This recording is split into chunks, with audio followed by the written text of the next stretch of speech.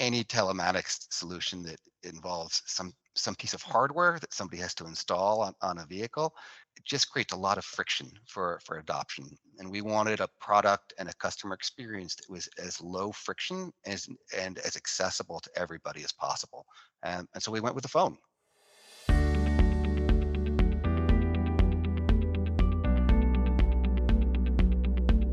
I'm here today with Blair Baldwin. He is the co-founder and CEO of Boundless Rider.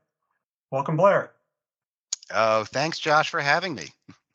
I'd love to hear kind of about the business and maybe share your vision for what Boundless Rider is contributing to the insurance and insurtech community. Of course. So, Boundless Rider is a new full stack MGA focused on the motorcycle, power sport, and e bikes markets. And which was really interesting about this sort of collection of vehicles and really the tribes of riders that use these vehicles is that it's just an underserved market niche. So, for any individual insurance carrier, it's a pretty small book of their business, but it's actually a pretty large number of families and households that have these types of vehicles, whether it's a motorcycle, an ATV or a UTV or a snowmobile or an e-bike. So our vision is taking a kind of ignored and sort of sleepy product category and bringing product innovation, new customer experience, and really new technology to the game to create essentially a better product and a better customer experience for riders of all kinds. And we're just really excited to do this. What do those riders have access to now, and what is it, maybe in a little bit more detail you're doing that's different or will create that, new, better, innovative experience for them? Yeah, so it's interesting as a product category. Motorcycle and power sports has just been largely ignored. So a traditional carrier, um, it might only be 2-3% of their book, and because of that, they tend not to invest in any type of changes to the underlying product in terms of like coverages or pricing, except when they have to. Um, and certainly have not introduced any sort of distinct customer experience, so, sort of oriented around the needs and wants and um, emotions and personalities of these riders. And so what we've done is, we sort of created a new brand and customer experience that speaks to them. And then we've also taken the underlying insurance product and made a couple of really notable changes to it that make it, frankly, differentiated and just a better product. Um, for instance, we created a new vehicle class for e-bikes because this is an emerging product category that isn't actually really covered adequately in any product today. Then we took our own proprietary tech stack around it, sort of telematics, and we built a optional endorsement that lives off of our Boundless Rider app. And if you buy a policy from us and download and start using the app, you get all sorts of benefits that we filed for the product. Are there other things you've done besides the choice to stick with the phone for the telematics piece to try to make it low friction or just in general a better customer experience as you were describing early on? I mean, in terms of the friction, there's a couple places that typically create friction when buying an insurance product. One of them is the sort of the digital self-serve experience, where you can go to a website and buy a product, and um, because motorcycle and power sports insurance again typically has not been invested by the industry, the digital self-serve platforms that exist out there today for the products are pretty antiquated. And so one of the things we did right off the bat is just create an easier way to buy motorcycle, power sports, and e-bike insurance just by updating the customer experience. Can you get into either any of the actuarial science or the data science? Yeah, we try to keep things as premium neutral as possible by using various sort of offsets. By the way, I should clarify, I am not an actuary. We worked with, one of the best actuarial firms around that actually just gave a presentation last week on product design for this program. We also did in creating this endorsement or this aspect of the endorsement, that $100,000 sort of death benefit payout, is we also wanted to encourage the types of behaviors that would make people safer. And so there are Yep. some conditions in that death benefit payout that are notable and meaningful. So one of them is that we require helmets because there's a Yeah. very strong correlation between helmet usage and and on-road fatalities. And um, we also have a condition in there that prohibits any sort of drugs or alcohol or illegal behavior of the vehicle, operation of the vehicle. Again, because we want to encourage sort of safe riding.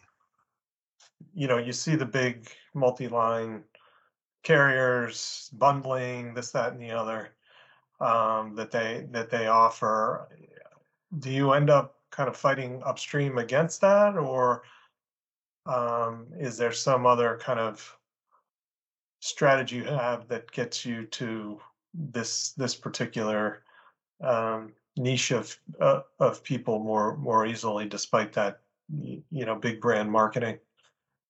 If you asked me 10 years ago, I would have said, my competition is these carriers that are sort of bundling motorcycle and power sports in with other lines like auto and homeowners. Um, Today, that's not my answer because I realize that the way to succeed, both for us, but also for an industry, is much more about collaboration and enhancing the overall customer experience. And so we look at carriers who have motorcycle and power sports coverage. Well, for one, actually, many carriers don't. So smaller and mid-sized carriers typically don't actually have this line. But even larger carriers that do, um, we feel that we could really be a partner to them and could, white label or essentially, run this part of their business in a way that is additive so that they can focus on the core home and auto and not worry about this little sort of ancillary side product line. So the mindset is much more about collaboration and embracing the fact that bundling makes sense for customers and they typically prefer it. So we want to be a part of that bundle and not fight against it. You've raised some decent money for an early stage startup, and I know you've got a team of people going, but obviously you can't go all places at once. So how does that impact sort of your approach to your distribution strategy and type of people you bring on board, and kind of how you allocate resources to driving revenue through the door? Yeah, so you're entirely right. When you're a startup full stack MGA with a new product and new product filings, you you can't be in all places at once. And so we picked our first 5 states uh, that either we are live in or will be soon live in. So, and there's some pretty decent sized states in there. So it's Texas, Arizona, Ohio, and Illinois, and Pennsylvania are sort of pilot states. And so our goal is to take these pilot states, which represent about 20% of the riding population, as a great test case for what we can do. In developing sort of the app and this, just take the app, just take the insurance, take the whole thing. How did you kind of come up with that approach versus take it or leave it, type of situation? This is an ambitious thing that we're doing because we're really doing almost 2 businesses at once. We've got the insurance business and then the app business.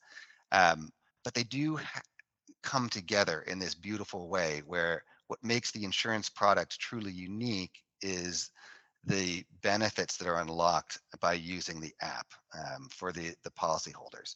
Um, and the reason why we've opened the app up to the general population and not just our policyholders, there's really 2 reasons. One is um, people who ride any of the vehicles that we insure are that form really tight communities, really, really tight communities. And so we think that there's a lot of benefit to just tapping into those communities, giving them some tools that they may not otherwise have, separate from our insurance product. The second thing is we're all about data. And the more users of our app, that data will only help improve the insurance side of the business.